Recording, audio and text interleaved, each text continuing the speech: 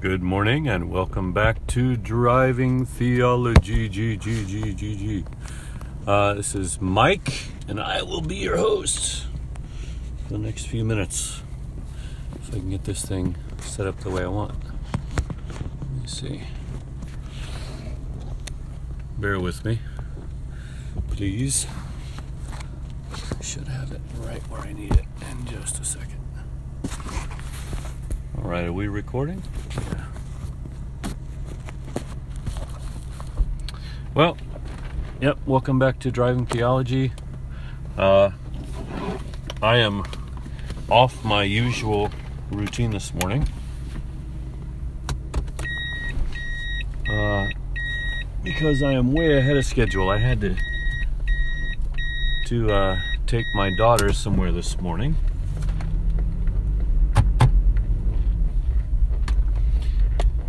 And so she got me out of the house way earlier than I'm used to. So it's about the same time I usually start my recording, but I'm really almost to my destination already. Just stopped for a little pit stop at 7-Eleven and back on the road. Well, it's been an interesting week. We had a girl get baptized recently that I guess I'm associated with, at least loosely. The funny thing is she's kind of reached through campus ministry, but in order to be baptized in a local church building, she ended up taking what they call, I guess, baptism lessons, or I don't know, whatever you want to call it, but she ended up going through that process with the church, and it's the church that I used to attend back in the day. Church that my wife and I worshipped at and worked with for about 18 years in various ministries, and it's eventually the church that we ended up leaving institutional church from. Like we've gone into more free or organic, or whatever you want to call it, housey church. Since that time, that's been almost 4 years. We're creeping up on 4 years now in just a month or two or three, and it will have been 4 years since we left the institutional church. But being back there, we've gone back occasionally over the last 4 years just to say hello. They're still just a half hour away from our house or whatever. And anyway, for really many reasons, she ended up being baptized at that church. And one of the reasons is she was more or less reached by her boyfriend, the guy who is her boyfriend now, but he was baptized maybe a year ago, and then now she has been baptized, and so they've been growing together in this Christian walk. But being back around a church building and going through this process they've been going through to get ready for this baptism, man, it just reiterates all of the good reasons why we stepped away from that. There's just so much politics and politicking and pettiness and just so much has to go on that seems to be so far from the heart of Jesus. People wanting their own way, for example, or making decisions based on convenience, and not people, right? So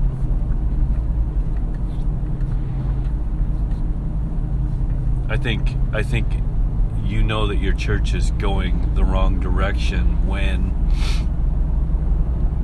people start making decisions based on what's best for themselves and not what's best for the other or for others. And I think conversely, when Jesus is permeating his church when everybody's making decisions based on what's best for others, right? What's best for the other people, and are willing to make sacrifices themselves. I think that's the surefire way to know that Jesus' love has positively infected or been injected into his body, is that they are making self-sacrifice decisions. And when that doesn't go that direction, then they're not in the best place they could be in. I know that sounds simple, but it's pretty easy to recognize. You'll know it when you see it, kind of thing. Really not difficult to recognize when that's happening in a group, when that's happening in your family, when that's happening, especially at a church. It's pretty easy to see because, and the bigger the church, I think the easier it is to see that there's always somebody being marginalized. There's always the majority against the minority. And in a perfect world, and in a perfect church, it's the minority who's always being looked after. And it's the majority who are willing to sacrifice their power as the majority to take care of the minority. I remember hearing a trite little saying. People would say, me plus God equals a majority, or something like this. I don't remember what it was. But just God by himself is a majority. I mean, all the power in the universe is in his hands. Now, he doesn't wield it as such. He gives men and mankind an amazing amount of freedom and power, in that we have choices, right? We have the ability to do good and the ability to do bad, and that, in a sense, is power that we are given. But Jesus by himself, God by himself, is a majority, and yet he does not make decisions based on what's best for him. His decisions are made on what's best for us. That's just the kind of God he is. And if you question it, just look at the cross. Just look at the cross. And I don't know how much of this I'm going to be rehashing. Maybe this is just the place I'm at. So maybe there'll be some nuances that I come across as I talk about this. But I just don't know how to. I don't think you can overestimate the importance of knowing just who God is. I just don't think you can. If you know God for who He really is, to me, that is salvation. That is where we receive the transformation to become more like Christ, to become more human, to finally find our humanness that God designed us to be in the first place. Knowing who God is takes away any questions of Him making unrighteous or unmerciful decisions. It takes away the possibility of calling God a murderer or accusing God of doing anything that is not pure love. Now, how people have gotten around this in the past is, and myself included, is that, I would say, well, we don't know the big picture. What looks like hate to us here when we step back and when we can finally see all that God's been doing, we'll see that it was actually love. And I'm not saying that that's a completely wrong,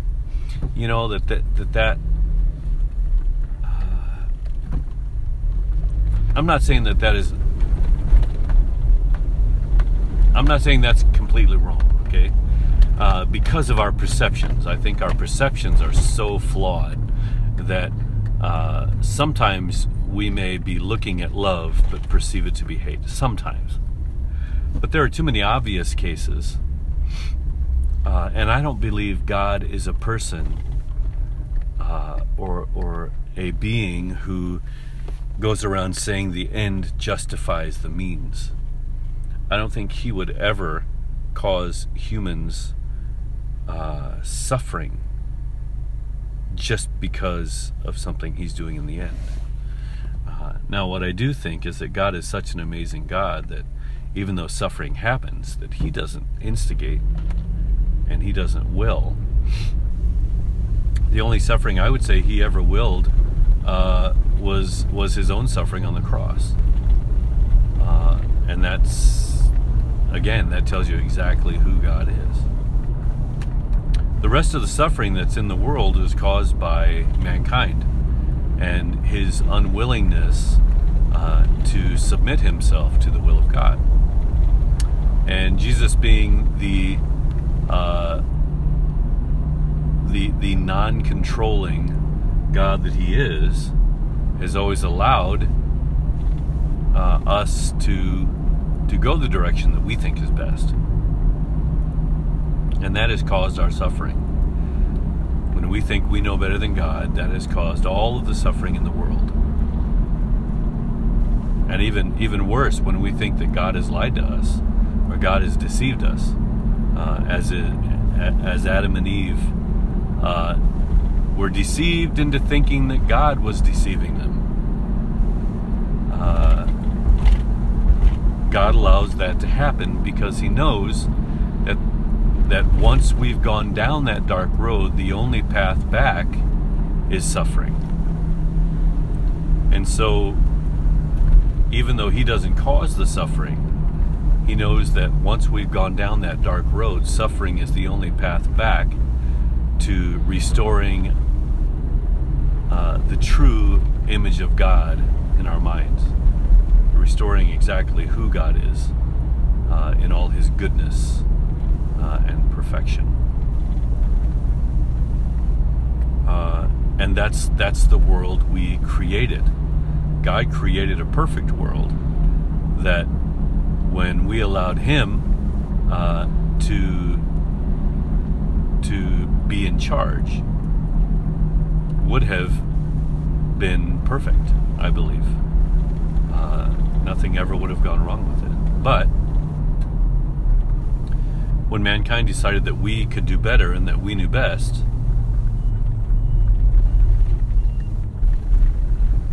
when that happened, we received a world that has certain laws, and those laws, I think if you could boil them all down, is that the wages of sin is death.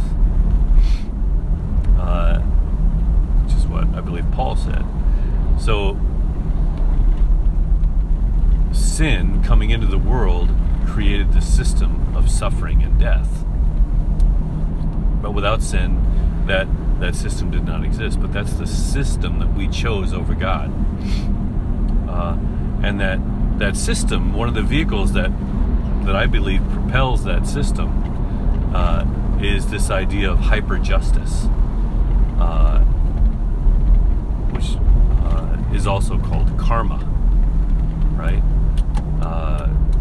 Made famous by the saying, an eye for an eye and a tooth for a tooth, right? So we have this system of justice that we have inherited, that wasn't the original way that God intended for his creation to operate.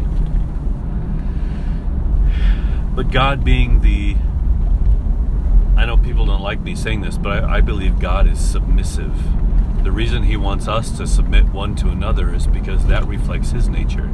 He submits to us. He doesn't force us to do anything.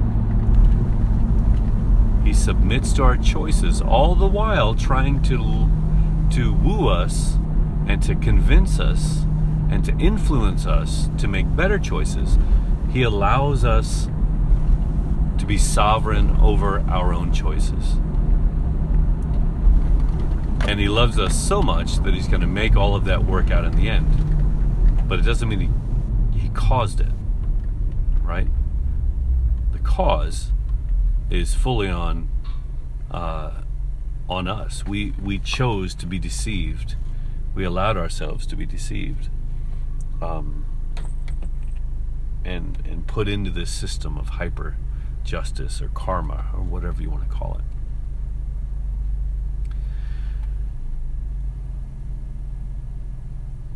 And to me, that doesn't bring God down to our level. The fact that he is submissive, to me, that raises him so far above, to know that he's, I think he can be saddened by our decisions, but he is so committed to us that he's going to do whatever it takes to convince us that he is completely love and nothing else, and that love will transform us more into the likeness of his son Jesus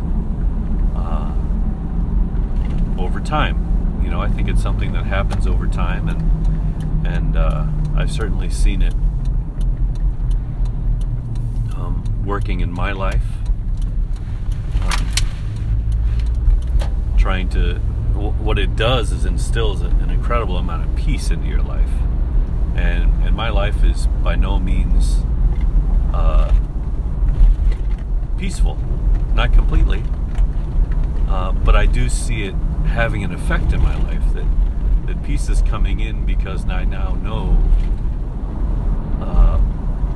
more about who God truly is. And to me, that knowledge of who Jesus is what salvation is. Knowledge that God will do nothing, will stop at nothing to save us. To me, that is salvation. Knowing that he has given up his own life to save us.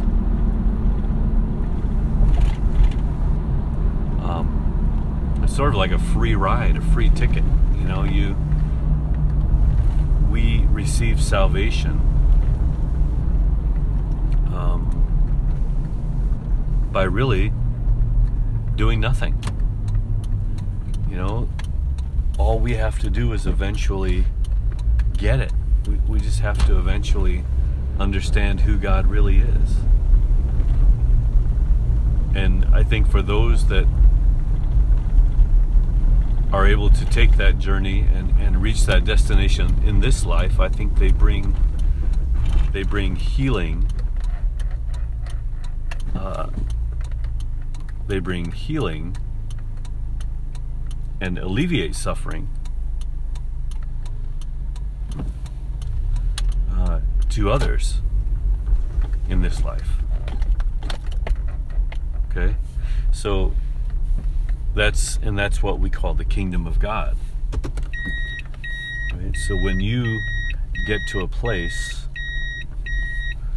where you understand that your purpose on earth is to bring the kingdom of God, which is the healing and the repairing and the fixing of all that's gone wrong on the earth, for you to take that on yourself. You partner with God in his vocation, right? You become an agent of the kingdom of God. And there is no higher calling than that. Now, for those of us that we reach the kingdom of God and start working in the kingdom of God in this life, I think we're all the happier, and not just that we are happy, but that we are able to bring that happiness and blessings to others, that they can achieve that in this life. I think there's great advantage to that. I think alleviating suffering is what God does best. That's what Jesus does best. I think that's how he sees his calling for us now that we are in the fall, that we have been corrupted by sin. The world has been under this curse of sin and death. Jesus's mission was to alleviate suffering, to bring peace and reconciliation between men and between God and man, and I think between man and the earth. And again, I know I'm rehashing some of this, but it's something that's really close to my heart. And I no longer think that suddenly when Jesus died on the cross, that some magic went out into the universe and suddenly sin was forgiven, that there was something that was physical that changed. I don't think God changed. I think God has always been a forgiving, loving God. I think we've misunderstood him grossly. And the cross is his, if you will, pounding on the table, or him trying to make the point all at once, that you don't understand. I'm not angry. I'm not I'm not a killer. I'm not wrathful in the way that you think of wrathful. I'm not hateful. I don't hate any of you. In fact, God has never hated anything or anyone in his life. But what he does do is he loves us completely, right where we need it. And that love and understanding that he is love, I believe, is salvation itself. It's not, when we get baptized and we follow Jesus symbolically in death, burial, and resurrection, I don't believe it's a magical washing away of sins that happens. It's this realization that God did this for me. He endured this amazing suffering. That's who God is. God is self-sacrificial, right? He's completely unselfish. He's completely selfless. And his steadfast love endures forever. It was from the beginning of time, and it will be past and go into eternity, past judgment. His love is complete, and it's always been there. So when the cross happened, it didn't change anything. What it did, hopefully, and what it's doing, is opening our eyes to who God really is. And accepting him for who he is will transform you into a better person. Knowing just how far he's willing to go for us. I know that sounds a little hippie and a little wishy-washy, and it's not like we don't really trust things like that. We want a formula. We want to, follow A and then follow B and then follow C and follow D, and that's going to equal E, which is eternity. And that's kind of how we want it. We want to know that we've ticked off the right boxes. So, okay, I've confessed my sins. I've repented of my former life. I read the Bible. I pray. I've been baptized, and I go to church. And if I can do those 5 things, then I'm good with God. But the problem is, there are tons of people who do those 5 things, who are not transformed at all. They continue to be the same person they were before, while just doing a few different habits. Transformation doesn't come in a 5-step or a 12-step program. Transformation comes through the receiving of the love of God. And that love, we have already been given it. It's already out there. So for us, we just need to recognize it for what it is. And I think, far from allowing you to just say that, okay, so I believe Jesus did for this, that he forgave me of my sins, I believe it, so now I'm going to go on, doing all this bad stuff because it doesn't matter what I do, God has saved me anyway. Well, there may be some people that assume that that's what happens. But I would say if anybody says that, they really haven't recognized the salvation of Jesus. They haven't recognized it for what it is. Because once you recognize it for what it is, it will transform you. Maybe not in a day, maybe not in a year, maybe not even 10 years. I guess it depends how much we give into it, how much we live into it, and how much we lean into it. But the point isn't just to get to salvation. Salvation is a way that we begin to partner with God in his kingdom, bringing his will to earth as it is in heaven. And his will is that we are alleviated of suffering. We should be trying to go from suffering, or to take people from suffering to peace. And I don't think it can happen completely in this life.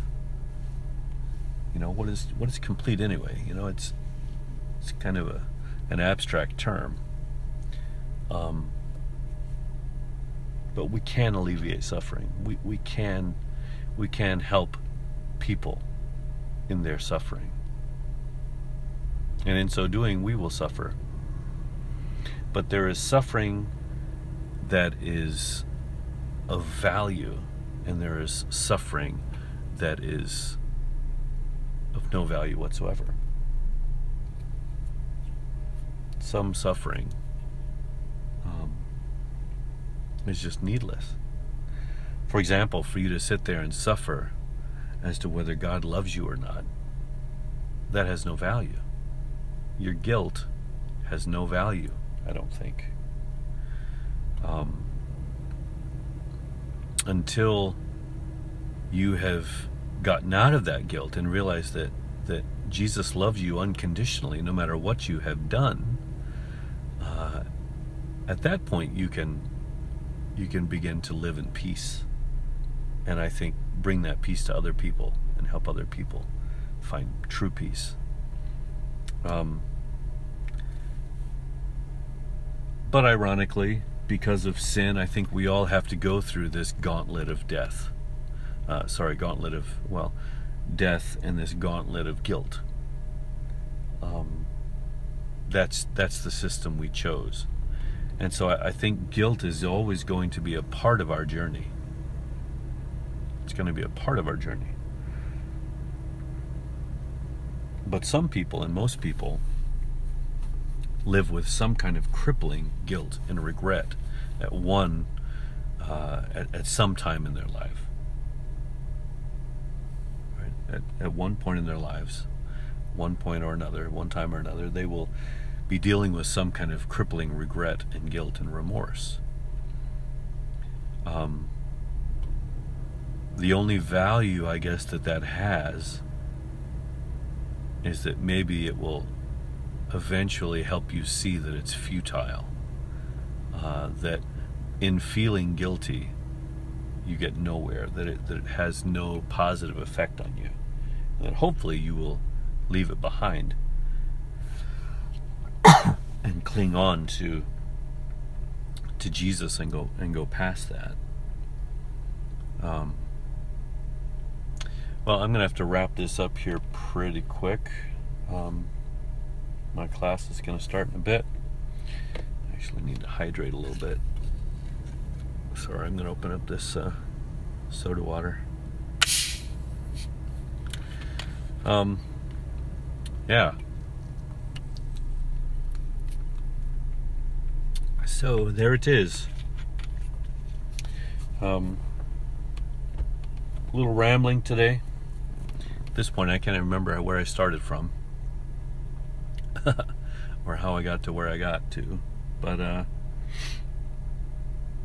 yeah, I just hope that there's something that I said today that will speak to you and that you'll chew on and think about. And I don't pretend to have the answers completely. I just all I can say about myself is that I am intentionally on this road to figure out just who God is, and not just to know it, but to have it transform my life. And my life is in need of transforming, like everyone else's. And as a believer, I hope you believe it's possible, that you can be transformed, that even if you've been living this life for, this Christian life for 20, 30, 40, 50 years, even 60 years, and yet you still think you are imprisoned in yourself, that you have not really changed, I hope you still believe it's possible. I think that's super important to finding some comfort and rest from your suffering.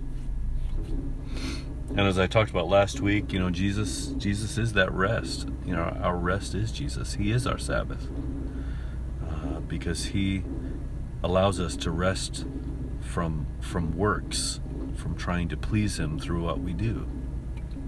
He is our rest from that. But we just we're not only looking to have our own suffering lessened, but to be able to bring that healing and rest to others in Jesus' name, to people who need it in the world. And in desiring to bring relief to other people, I think that's when we know that we're getting in touch with the heart of God, the heart of our Creator, that is His nature. All right, you guys have a good day, and we will talk to you soon. Bye-bye.